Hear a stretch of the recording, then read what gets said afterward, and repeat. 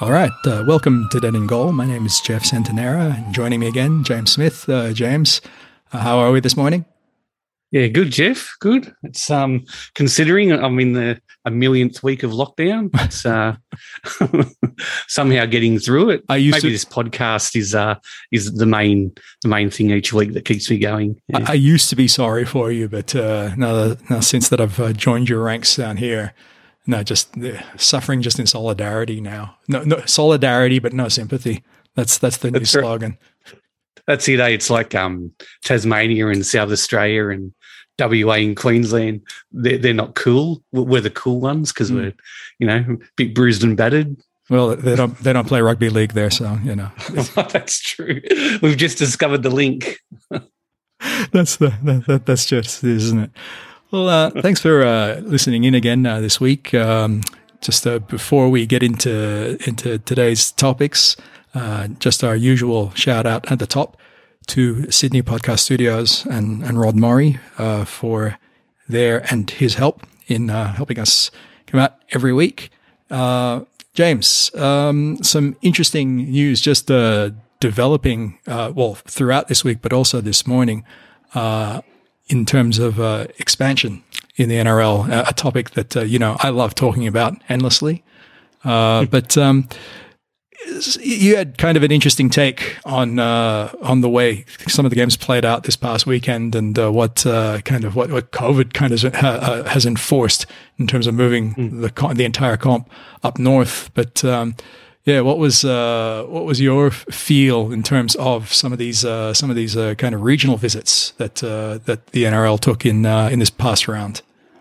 Yeah, no, it was really good to see, wasn't it? Like it's, as you say, like COVID has thrown up all these challenges, but it's also thrown up a lot of opportunities as well for the game. And yeah, it just got me thinking about every time expansion comes into the news cycle or to the issues cycle, it's as if it's almost as if everything relies on expansion for the growth of the game, and I think it's important to expand the competition, but keep growing the game and keep giving the games long term constituents like what they want, and that's NRL. And I loved watching on TV.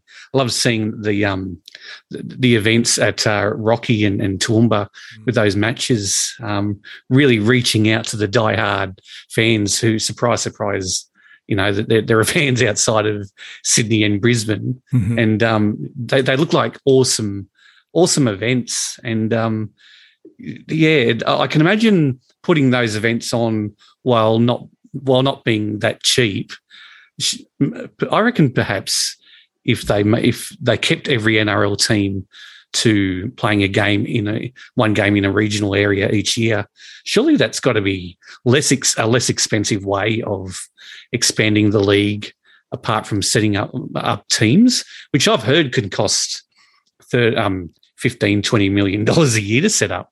That's just my initial thoughts on it. What was your take? Well, yeah, I mean, this is the pernicious logic of how a football code gains new fans. It forever is in search of these kind of greenfield areas where there are lots of in the language of the churches, there are lots of souls to be won over, right? And you get this kind of really, to extend and then twist this analogy to a really terrible place, you get this unholy commingling with commerce, and this idea that this very corporate idea of the new customers that can be won over, and they're prioritized above everything, isn't it? That these masses of these new kind of clean skins that you can incorporate into your fan base, whereas the regions tend to be seen as this thing that's kind of either a fan or not, and then they're not great in number, and the return isn't such a great thing. And I can remember like these debates. And again, hate to bring up the BKG, particularly this early in the pod, but I can remember these debates roiling over the past past decade of expansion in that code and of going into areas which weren't kind of traditional heartland versus, kind of, the almost really terrible kind of abandonment that's gone on in Tassie. But yeah, I mean, the league, as in the NRL, plainly plays quite regularly in the regions. Certainly has a continued relevance out there. I always thought it made sense, and I believe your club Penrith did this for quite a while. Was it Bathurst that they had kind of a long running kind of tie to? They still do. And that's mainly, sorry, just quickly, that's mainly to do as well with their string of leagues clubs that they have across the country. But so I think it's easier for them to do that. I think it would be healthy for every kind of club in the comp to have some kind of tie like that to another region. I mean, the code is meant that the league is national, and should have national coverage, should have national relevance. But it's I'm quite agreement. I mean, I think one of the things that was kind of one of the real upshots of Origin this year was being able to get it out of kind of the capital cities and see how kind of the crowds were able to respond to it in that way. For sure. It's surely part of the mix. It's interesting whenever you kind of this point comes to mind. I'm always reminded of something that the noted kind of social political commentator George Megalogenis, some that you and I kind of read and quite admire. He wrote about how when he took a look at rugby league, he's a really dedicated BKG fan, but we'll forgive him for that. That league is really connected to the regions in a way that his preferred code was not, and I think it would do well for the league to kind of continue to cultivate that, and over and above kind of those periodic pronouncements that bush footy is dead and things like that. So it's probably it's not healthy, but it's not going to help you by ignoring it either. That's right. Yeah, exactly right. But knowing that somebody out there from the Big Smoke cares enough to stage an NRL game out their way every now and then, that just to city people, that's like tokenism, but to bush footy fans, it's like it's awesome. Like you see them, like they all get out there. Doesn't matter which two teams are playing. Like, I mean, you'll see Souths fans everywhere, and we all know that. But you'll see jerseys of all types out at these regional games, and it's great to see. I don't know where you wanted to go with expansion, but I don't know. Have you looked over the three? Well, three bids and I mean, the big news that just emanated this morning, which will kind of put a time mark on this pod, but that's all right. Two of the three it has been reported are going to merge. So we might just down to two bids, and the two that are merging are the two which conveniently have the name Brisbane on them. So it's the Jets and Firehawks bids. That has not been finalized. Apparently, I think Peter V'landys says that it was kind of being talked about, but had not been worked through. But it could be simplified to the level of that bid versus that of the Redcliffe Dolphins. But it's this one just makes all the sense in the world. I think that they have a second side kind of in and around that Brisbane area, if it can kind of take in that west of Brisbane space even better, because that would seemingly be the most logical kind of area to try to kind of cultivate to get into. And people boo-boo those sort of ideas, don't they? It's not expansion if you're going to where the game is, but it's like it's just covering the bases and it's broadening the game's base. I look at it like that. Yeah. Well, I don't know. Definitely. I just think that there's an imbalance insofar as Sydney can have, what is it? It's technically 9 teams, isn't it? But that Brisbane really only has one. Like I've been bad. I tend to count kind of Brisbane, the Golden Sunny Coast, all as one city. So we could say 2 for Brisbane, or the Brisbane Metroplex. I was like, I want it to be called, but that really strikes me as League Heartland, and to not kind of have a presence there. Yeah, particularly one that I've always thought that it's not just for that new entity or the new fans it might attract in and of itself. I think it could really help the Broncos and their already existing fans. I think that it could kind of create a level of frisson and excitement within the town. And you've seen, I think you have way more. I don't really know Brisbane that well. You've kind of seen what league kind of, it's really in the pores of that town. And I think kind of having another club kind of laying claim to it right there could only serve to really energize that to an even greater level.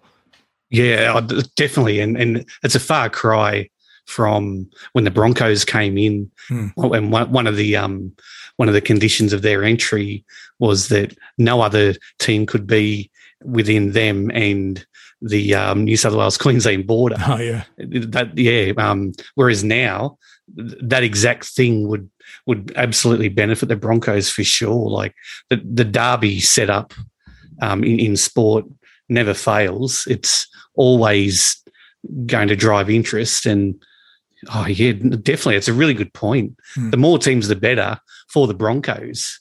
It's just simple. Like, it's funny how it's changed in 30, 40 years. Yeah. I think with the expansion option as well, it's easier and it's right for the league to consider Queensland teams as opposed to places like Adelaide and Perth, because if you really go full-on expansion that way, I've always thought that it puts a lot of pressure on the teams themselves to drag the game along and to develop the game. I think with expansion in places like Perth and Adelaide, you really need to announce your arrival 10 years in advance, I reckon. You've insisted on this point. Yeah. Like, tell people that they're going to get a team in a decade. That's where the grassroots interest is really going to generate and grow. And then when the team finally gets there, you've got a supporter base all ready to go. Whereas if you just say the Perth Reds are back or the Adelaide Rams are back next year, there's no supporter base and there's no growth yet. All you got is, say, a couple of thousand blokes our age who remember the Adelaide Rams, and it's awesome that footy's back in Adelaide, but that's pretty much all you're going to have. So, but when you're talking about Queensland, you can put a team in next year or the year after, and it'll just immediately ignite interest, especially if you're talking about Redcliffe, like an actual club that actually has an actual stadium and a sound financial model. And these other two franchises, can you imagine the resources between those two? They probably should let both of them in, both of the remaining bids in. Well, what's impressive about all 3 bids is that they're all kind of club backed, whether it be Redcliffe, Ipswich, and Easts up in Brisbane. So they've all got that, which I've always thought kind of is a good thing, because you've got kind of some institutional backing, which is to say, it's not the only way to success. I mean, we've seen, even within the Australian context, existing clubs move up to, the senior grade level and succeed. We've seen startup ventures also succeed. But the people kind of running each bid struck me as impressive people. Like, you had former kind of high level Broncos officers. You've got, you had, Shane Richardson was involved with the Firehawks, obviously a man who knows how to run a footy club. Ross Livermore's kid with the other one. So I think there's a great degree of confidence there, and yeah, it kind of also, I guess, ties in with another notion of, that kind of bubbled up again this week, that there seems to be a great degree of interest in. Well, maybe this is dependent on which of the bids gets up, but or maybe it's just something to talk about as the season winds down. But the level of interest from the likes of a Wayne Bennett to coach, or Cameron Munster to go and be kind of like the central figure of a new and developing club. I've always been interested in all of the of all the sports I follow, and to have seen kind of expansion teams come along. You get kind of that type of interest. I think there's a real kind of charm going to a new club and kind of being present at the creation a bit, to be there to help build something. Again, I've got other examples that I could drag out from the other footy code in Australia, but I'm not going to talk about that because at risk of dragging this whole enterprise down. But that's right. But it's there is an intrigue to it. I mean, I'll do it. When I went and I spent a week with a certain startup football club in the west of Sydney, and seeing kind of how they were just creating things out there.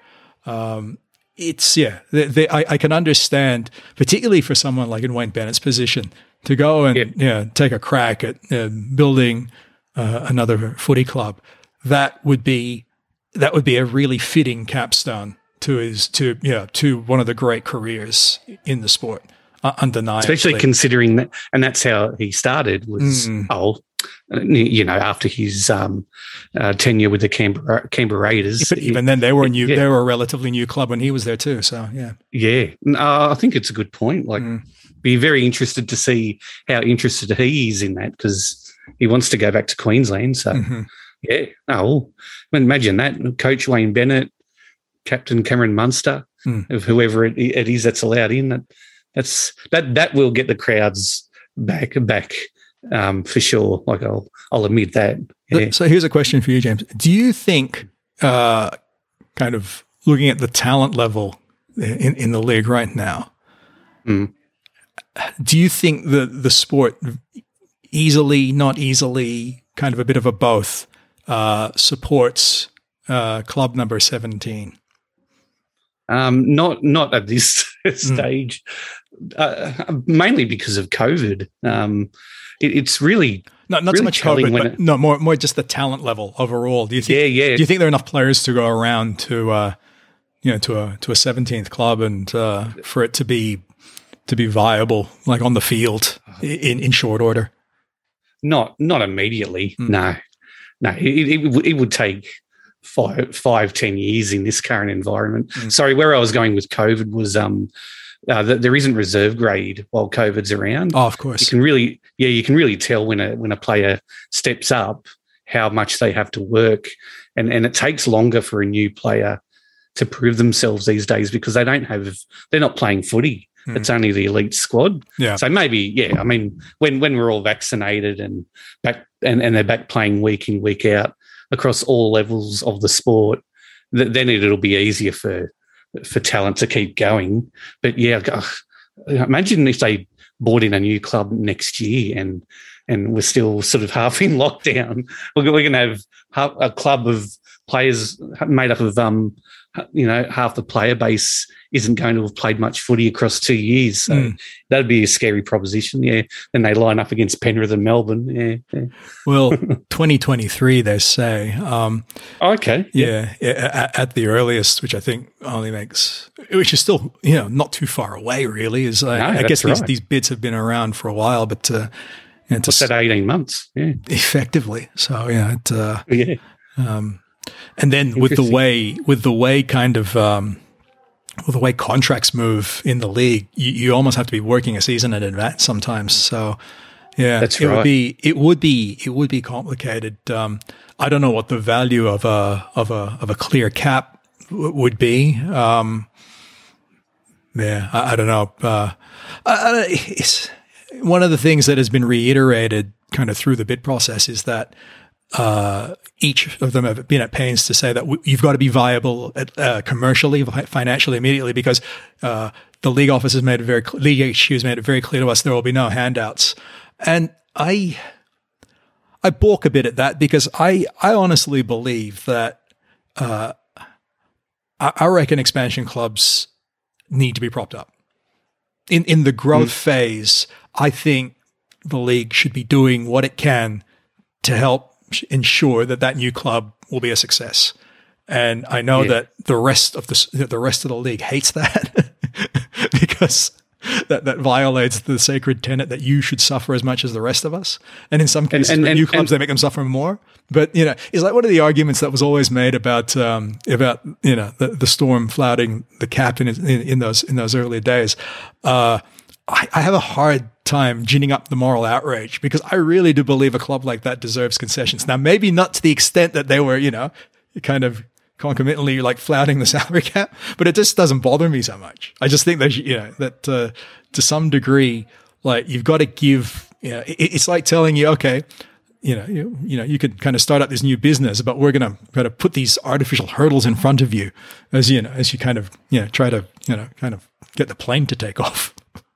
But that has happened. I don't think have there been any expansion clubs in Australian Rugby League who have gotten special or extra caps? Or I know that when Dragons and Steelers got together, that they took the carrot. I think it was $7 million as a guarantee. Of survival. But yeah, that's not really something that I don't think would be allowed to happen in rugby league. I think Rugby League Central would be burnt to the ground if that happened. Or pretty much any sport. Like I'd agree that this would be counter to almost practice in any other sport I've seen, where it strikes me that the pre-existing clubs, what they do is they put artificial burden on the new clubs just to make sure. Yeah, and their mentality is often the other way around. It's you'll have all this kind of basically this new car smell to carry you through your early years. Like it doesn't matter if you lose a lot. Like people will just come to watch you because you're new and not because you're novel. But yeah, it's my sense of it is that if you have an expansion team that kind of 5 to 10 years in is kind of blah, that is really that really hurts the league. I think it really hurts the league as a whole. Like it means it hasn't worked, really, hasn't it? No. So I think and if you look at kind of successful examples, I hesitate to use the Storm as an example because I've rarely seen an expansion side, a new side, just do so well. Like that's almost, you'll be hard pressed to find an example in any other code in the world that of a new team kind of succeeding at that level right out of the gate. So it's hard to kind of set that as an example for others to compare themselves to. So yeah, and even the Broncos, like they came in '88. Another good example. Their first grand final in '92. Yeah, was that 4 years? Yeah, was that a bit of an exceptional case though because of the team they were able to put on the park?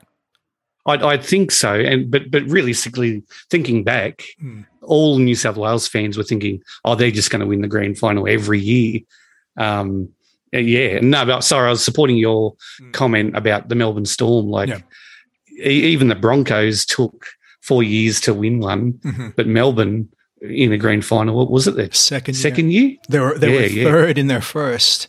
And then they won the grand in year two, and they did have a flat period there after a while. So that's not as if they've been dominant since they've been in the comp. But yeah, you're right. Everything about that club they nailed, and again, it was because of the squad was basically half built from the Mariners days, and they sort of picked up half of this team that had already been playing together. a good squad.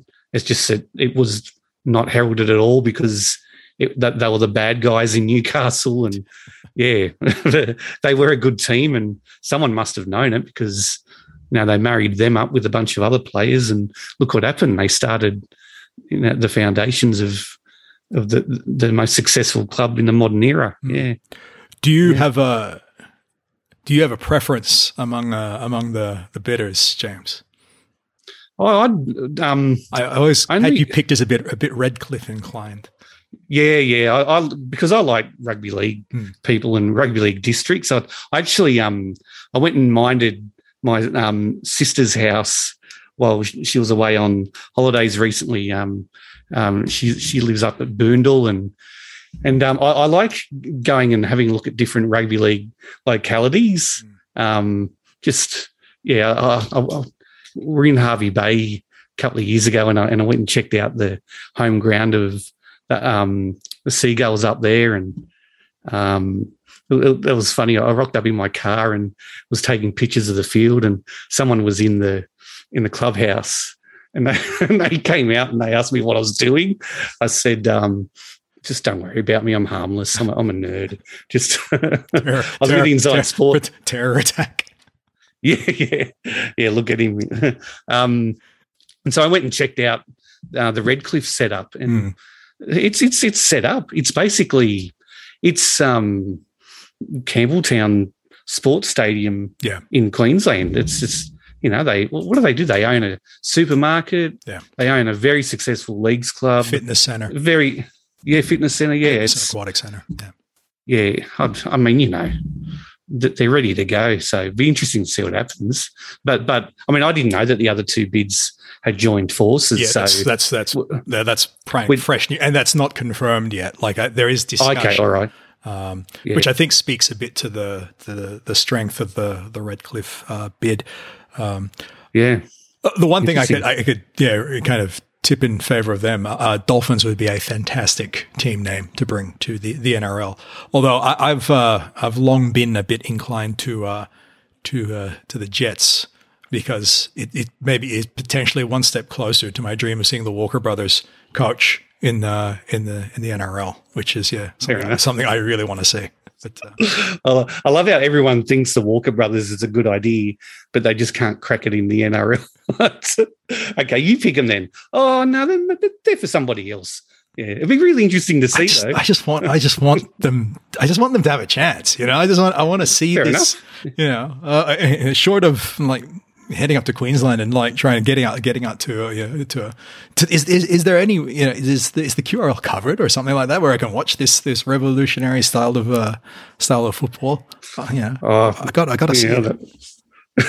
So that's my deal. But interesting viewing on that front, and we'll see kind of where that goes to. It really is a big deal. Like when you add kind of a new club to the comp, you put down something that even if it were to disappear, it's almost like the most memorable thing you can do in terms of policy or kind of rules or whatever. It's one of the kind of the teams that's out there, and even though the Rams or the Mariners or the other guys, the Reds.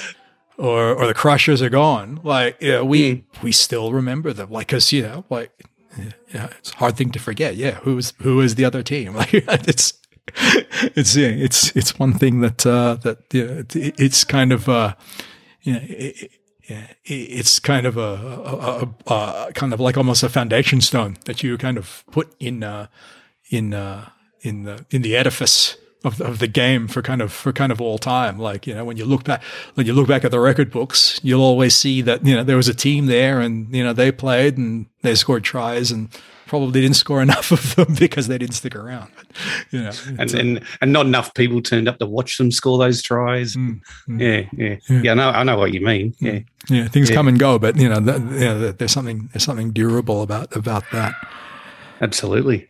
Okay, time to move on to the honesty session, James, and this one, is in keeping with the theme of kind of going to new places through rugby league. Yeah, no worries. Can I just do a bit of paperwork or housekeeping, whatever you want to call it, beforehand? Last week we were talking about who your favourite bush footy player was, and Jason Buffier said it's hard to go past Les Cleal. He played for 13 different clubs and won the Clayton Cup at least 3 times. This is something I was going to bring up too. Yeah, Stawell, Scone, and Tumbarumba. Being the rugby league experts we are, we didn't know what the Clayton Cup was. We knew that somebody out there would. Mm-hmm. And so Juan Farkle, one of our favourite followers, says, got in touch with us and said the Clayton Cup was for the champion bush team, usually undefeated premiers in their group from memory. For what it's worth, best record, I think. You okay. Plainly, if you had the best record out of the various kind of group, however many competitions, you were awarded the Clayton Cup. And there you go. Definitionally, you probably would have won your own comp because you had the best record. Yeah. Oh, yeah, that's right. Yeah. So a lot of undefeated sides in that group. Yeah, that would have been a real dynasty cup. Yeah. For what it's worth, Juan says he played in Group 13 when Big Les was at Tumba. Sadly, he says my team was not strong and we forfeited to them. And then Jason, in response to that, posted pages from I think what looked like match day programs celebrating the 72 winners Cobar and 73 winners Gunnedah. And just as a bit of history, the Clayton Cup began back in 1937 when it was won by West Tamworth. So it's a lot of history. Oh yeah, out in the bush there for sure. I did my dive into it, because I was kind of a bit chastened by not knowing what it was either. This is so typical of us. Yeah, exactly. This is behavior, and bear in mind, dear listeners, that this used to be our jobs. This would kind of come up during slow afternoons at the magazine, and we'd be like, okay, let's go find out what that is. Kind of some real amazing history. Notice that Don Ferner won it. Really? Yeah. As a coach. And there was an interesting one there. Ian Johnston took a year out from the city comp and went and was coach, maybe even captain coach of a side that won it that particular year. So that's amazing. Yeah. In 1953, Young. Side and Young. So it take a year off to go and play bush footy. I love it. And there you go. I thought you'd like that one, James. So I had been saving that one for you too. But thank you. But no, you're quite right. I was actually confident that our kind of Twitter following, our listenership would very quickly kind of get us up to speed on that one. No, fantastic. Yeah. So this week's question was, what was your all-time best footy trip away? And we got some terrific responses once again. Starting off with Hoosh 45. In 2001, he played for Central Queensland Uni at the Queensland Uni Games with league as a demo sport. The uni decided to enter as the touch footy team as well.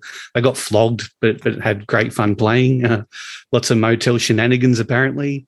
Nights out, including watching. Huh? Where was this? Where did they go to? Where was the game? Where were the games held at that year? They don't say. Hoosh 45 doesn't say. And I'm fine with that because whatever happens on tour, etc. The main highlights were including watching the Alfie-inspired Origin Game 3 and series win. Ooh, I flew up to that as a Blues fan, and that was a tragic night. It was awful. Thanks for reliving those memories, Hoosh. Good stuff. Disco says, I'm going to go for a trip as a coach. If that's okay. My RS Eagles team from Athens playing Serbian school Dorkol in Sofia, Bulgaria. I ballsed up every name there. I'm sorry, Stu. We had a big win followed by big celebrations in Sofia. one of my proudest moments as a coach. I was about to say, of his Greek rugby league adventures. Yeah. Yep. I never expected this question to go there, but that's fantastic. Jay Dwight used to love the trips down from the country to grand final weekends as a kid, in between 75 and 84. Mum and Dad always let me bring a mate along, staying in a hotel, doing stupid kid things, having a big day at the grand final, and then the Monday off school as there was the travel home day the following day. Some great memories. Thanks, Jay. Steve says the Auckland Nines in 2015, fantastic atmosphere. Sideshow Bob's scoring in the corner in extra time. Oh, yes. Fantastic. Good.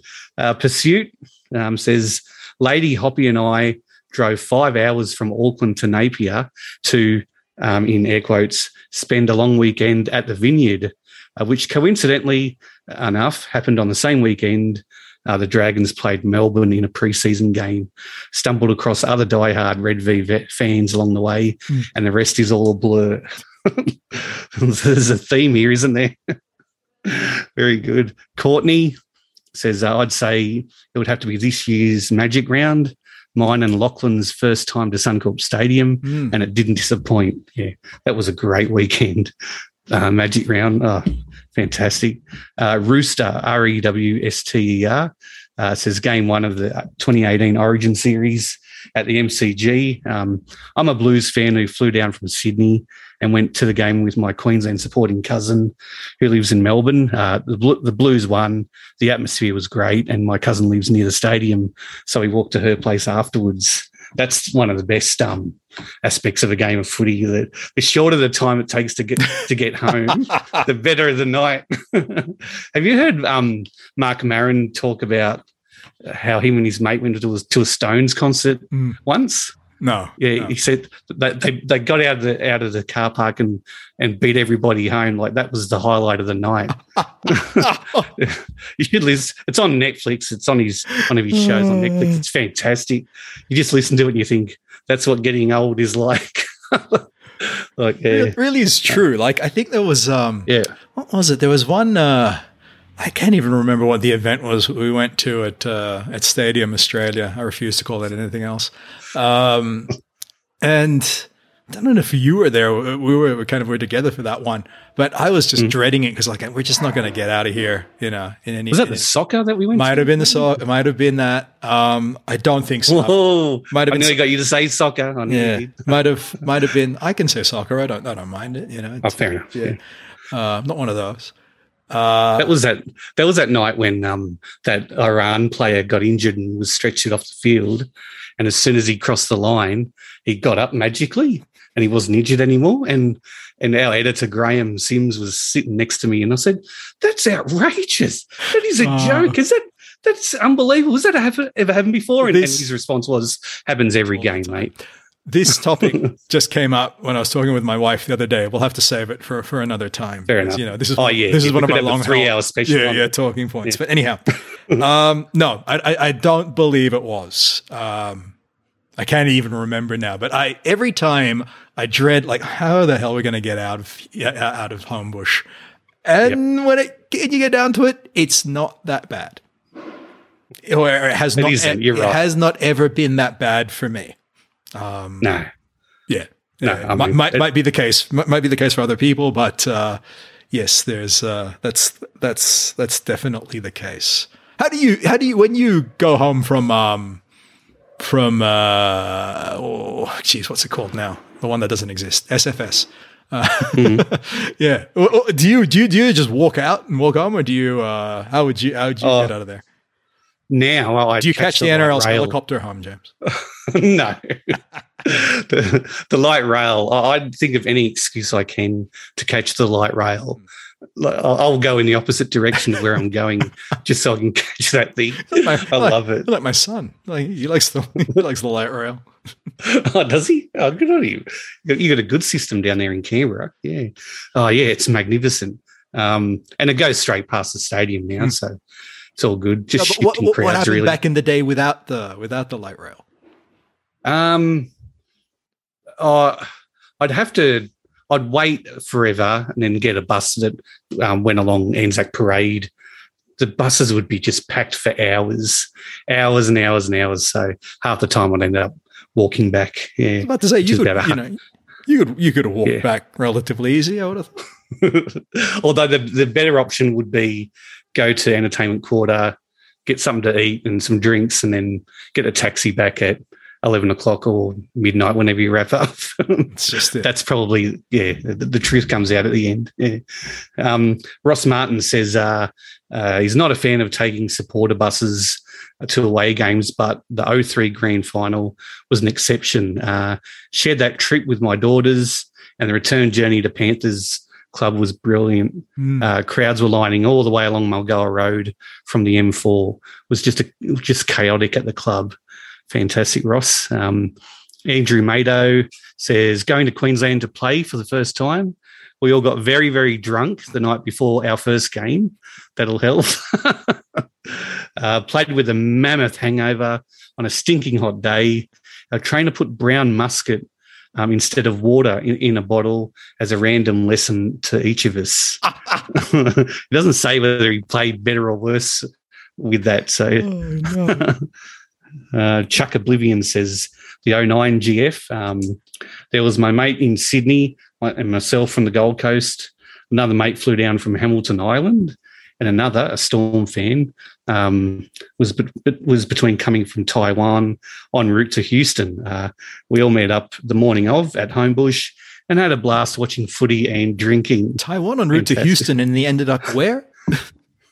At Homebush. At Homebush? That doesn't make any sense.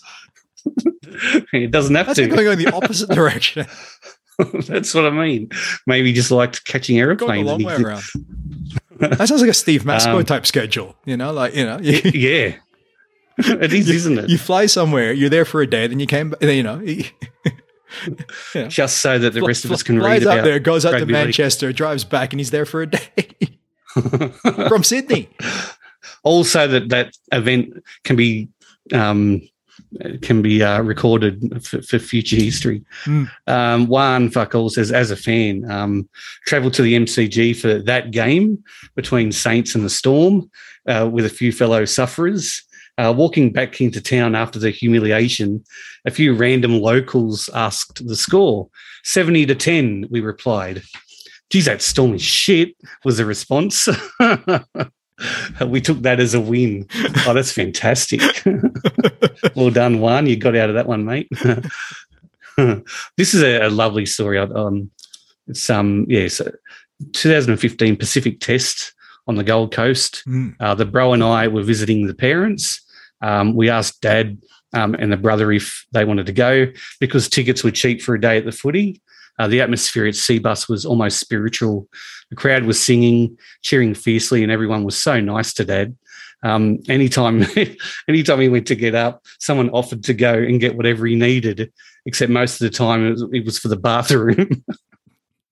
The only atmosphere that's rivaled that was I'm assuming the Sharks GF, but it was a different feeling there. Thanks, Ash. Fantastic. Macca, from Newcastle, you're able to get a package to go to Sydney for the Saturday and Sunday semis at the SFS. I was tackled by Jason Taylor in a pub at 7 a.m. on Sunday morning, which was unlucky because he hadn't made many tackles in the previous 24 hours. Great stuff. Great stuff.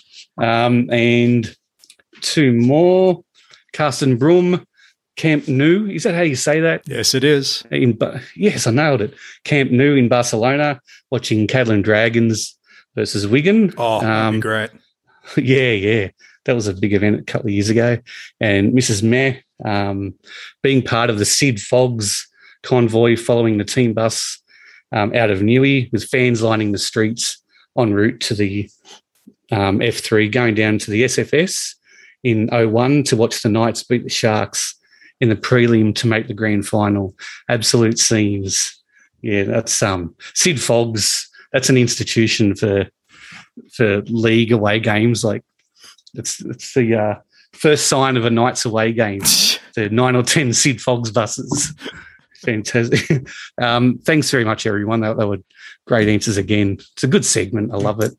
Are you gonna nominate your favorite trip? I don't travel for league, so I expect league to come to me. That's my attitude right. towards it. So that's right. Oh, my one was everyone's heard about it. Yes. Month-long 2000 World Cup hardcore tour. It was called. I'm still recovering from that, and it was 21 years ago. Is that the one where Russia got flogged? Yeah, that was the one that Russia got flogged. Did you see that? Yeah, we were there. Yeah, we saw all the Aussie games. Ryan Girdler scored like 65 points or something. It was, and we're there, and there's hardly anybody else there. Well, there were. The crowd was 2,000 people or something at Gloucester, and there's about 150 or 200 of us there. And one of the people from our tour group says, "We're basically rent-a-crowd, aren't we? That's all we are." Oh, God, that's hard. Yeah, I know. But that would be the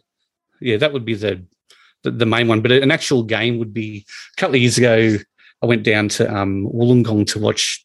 I think it was Australia versus New Zealand Test. It was the last one at the. Yeah, just beautiful warm weather. Last game of the entire season, and there was just such a great atmosphere to the whole place. So cruisy and yeah, there was no one of the best days out of the footy I've had, I reckon. So yeah, that would be my nomination. Yep. For sure. Very nice. Thank you again for all those memories. The places the game can take you. Absolutely. It's interesting how, particularly in the sense of the places you might never go if it weren't for the fact that the footy's being played there. I've always found kind of the capacity of any sport to do that. But just want to move along to things we might have forgotten, or things we just want to bring up, James. Or things we're looking forward to. What do you got for us this week? Well, there's 3 big events in the year. There's the start of the season, and there's the Origin period, and then there's the grand final, and then as a Panthers fan, there's Panthers versus Tigers games. Oh, here we go. Now, I never really. I've always thought the hatred was more on the Tigers side than the Panthers side. So it's all because of Ivan and that magnificent squad that he built for the Tigers before he left, which the Tigers fans don't really appreciate. They're still blaming Ivan for that. And then there's a bit of a nuance that's developed, especially this year, and it's an interesting take. The Tigers beat the Panthers earlier on this year when Penrith had 8 players out, or seven players out for Origin, and I think we had another one suspended. So we're absolutely decimated, and the Tigers beat Penrith quite rightly, and they celebrated very, with a lot of passion and enthusiasm. Leaving all us Panthers fans to say, well, big deal, we had a lot of players out. And I've noticed in the lead up to this week's game, the Tigers have turned the table. Tigers fans have started saying, we've got a lot of players out too, just remember. So before you get carried away with your 60-0 win that you're going to have, we've got a lot of players out this time as well. And I just want to acknowledge them before I get too carried away on Twitter, in case we do have a big win or a win at all. James Tamau, Adam Dewey, Asu Kapoa, Dane Laurie, Kelma Tuilagi, Luke Garner, and Russell Packer.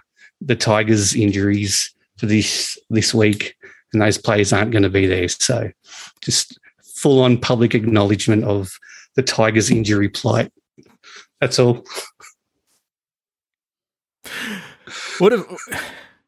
God, I'm hoping they win now. Like, just I'm still not even the Tigers. I'm not conservative in life, but I like everything to run according to plan. But occasionally, I like to see what would happen if something wrong happened, and I want the Tigers to win this game just to see the result, just to see the reaction. It'd be like bragging rights forever. A glitch in the matrix. That's right. A flaw in the simulation. So anyway, Tigers Panthers, mate. In a nutshell, that's what I'm looking forward to. It's not a rivalry, James. You were trying to convince me earlier it was a rivalry, but don't both teams have to kind of be good to form a good rivalry? Yeah, there you go. You've just won over all the Tigers fans. Oh, there you go. Either that or sectarianism. There's your two options. Bit of that going on. Yeah. What are you looking forward to, or what have we missed? What's your contribution? Just the one thing I wanted to kind of bring up this week was the report in Sydney Morning Herald this morning about a potential rule change because the game is not fast and free flowing enough. The Innovation Committee. Do you know the Innovation Committee? Yeah, like Junior Pierce's Innovation Committee at the league. What would it? Junior Pierce is your mate, isn't he? Footy? Yeah, he's your mate. He's your mate, isn't he? Don't you hang out with him all the time? Maybe not so much anymore. Junior Pierce. Yeah, no. Has proposed. I'd say he's got a lot higher company to hang out than me. Yeah. All right. Yeah. The prof, meaning the prof. They've proposed making all kicks that go in touch into the following set to be 7-tackle sets. They want to discourage the kind of teams just kicking the ball out to slow the game down.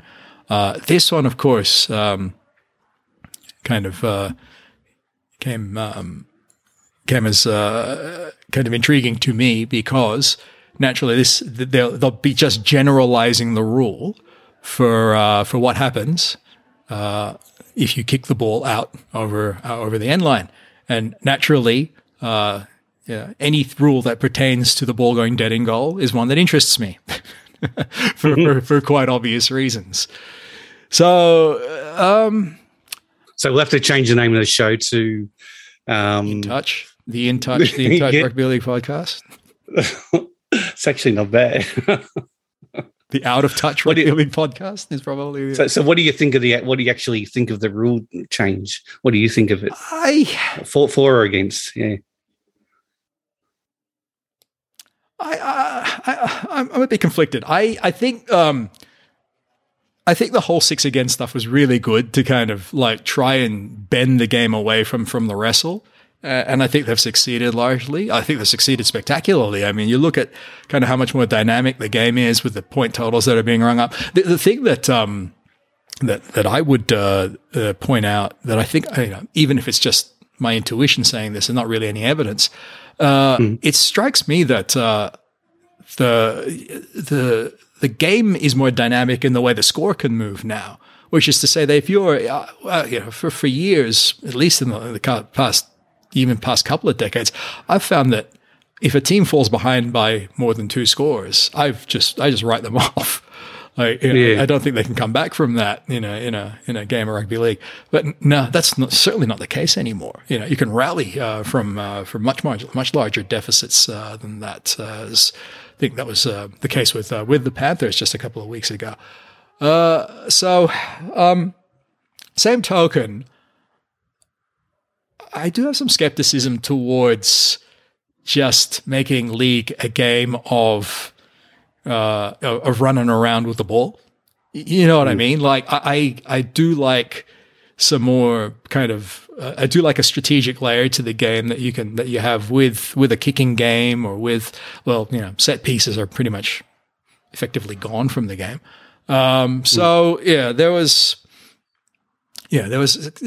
just kind of a very kind of natural skepticism about that. I guess the thing that kind of I find gobsmacking is that they were talking about trialing this rule in an upcoming round 25 match, which is going to be between two sides that aren't going to make the finals. So the idea is, it's a no consequence game. So let's just let's just try this rule. On for size in this one, which gets me to think, what? Yeah.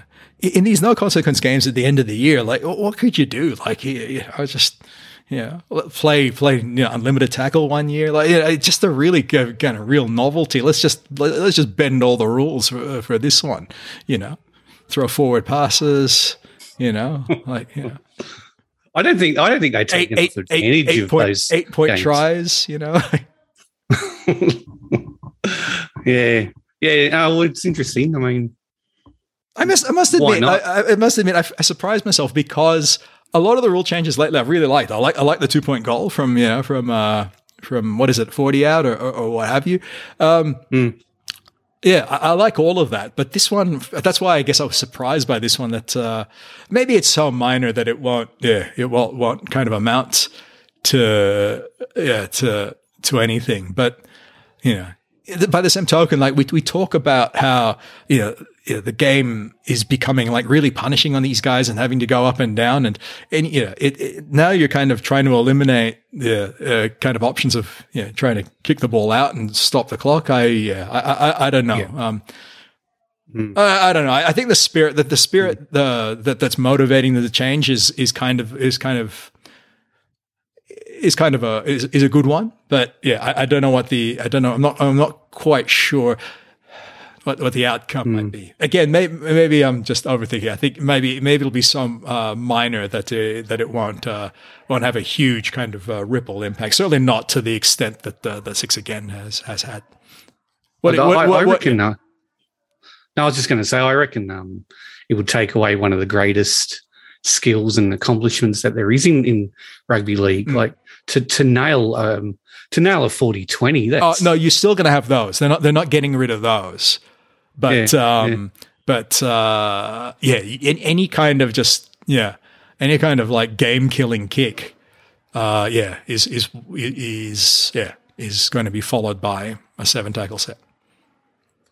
Yeah, they're normally done by teams at the end of games where you're just trying to wind the clock down, and I suppose this is going to see the clock stop. So you sort of. It's a bit of a moot tactic, isn't it? I don't know. Maybe what's the rule now? I mean, do they? It's no, it is stopped, isn't it? So it. I don't know. Actually, here we go again. Yeah. We're going to lean on the audience to tell us. We're shutting down our Twitter. Shutting down our Twitter for this week. You can't. Anyway, it gets discussion going, doesn't it?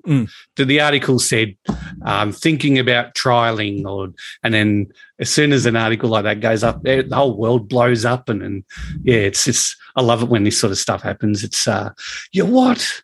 You're changing the rules again? It's like no.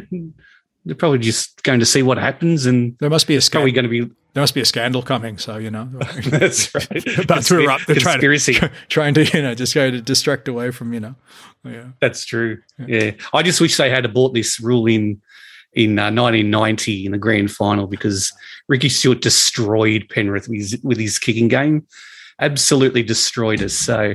Well, maybe it's 1,000 years too late. Maybe this connects back.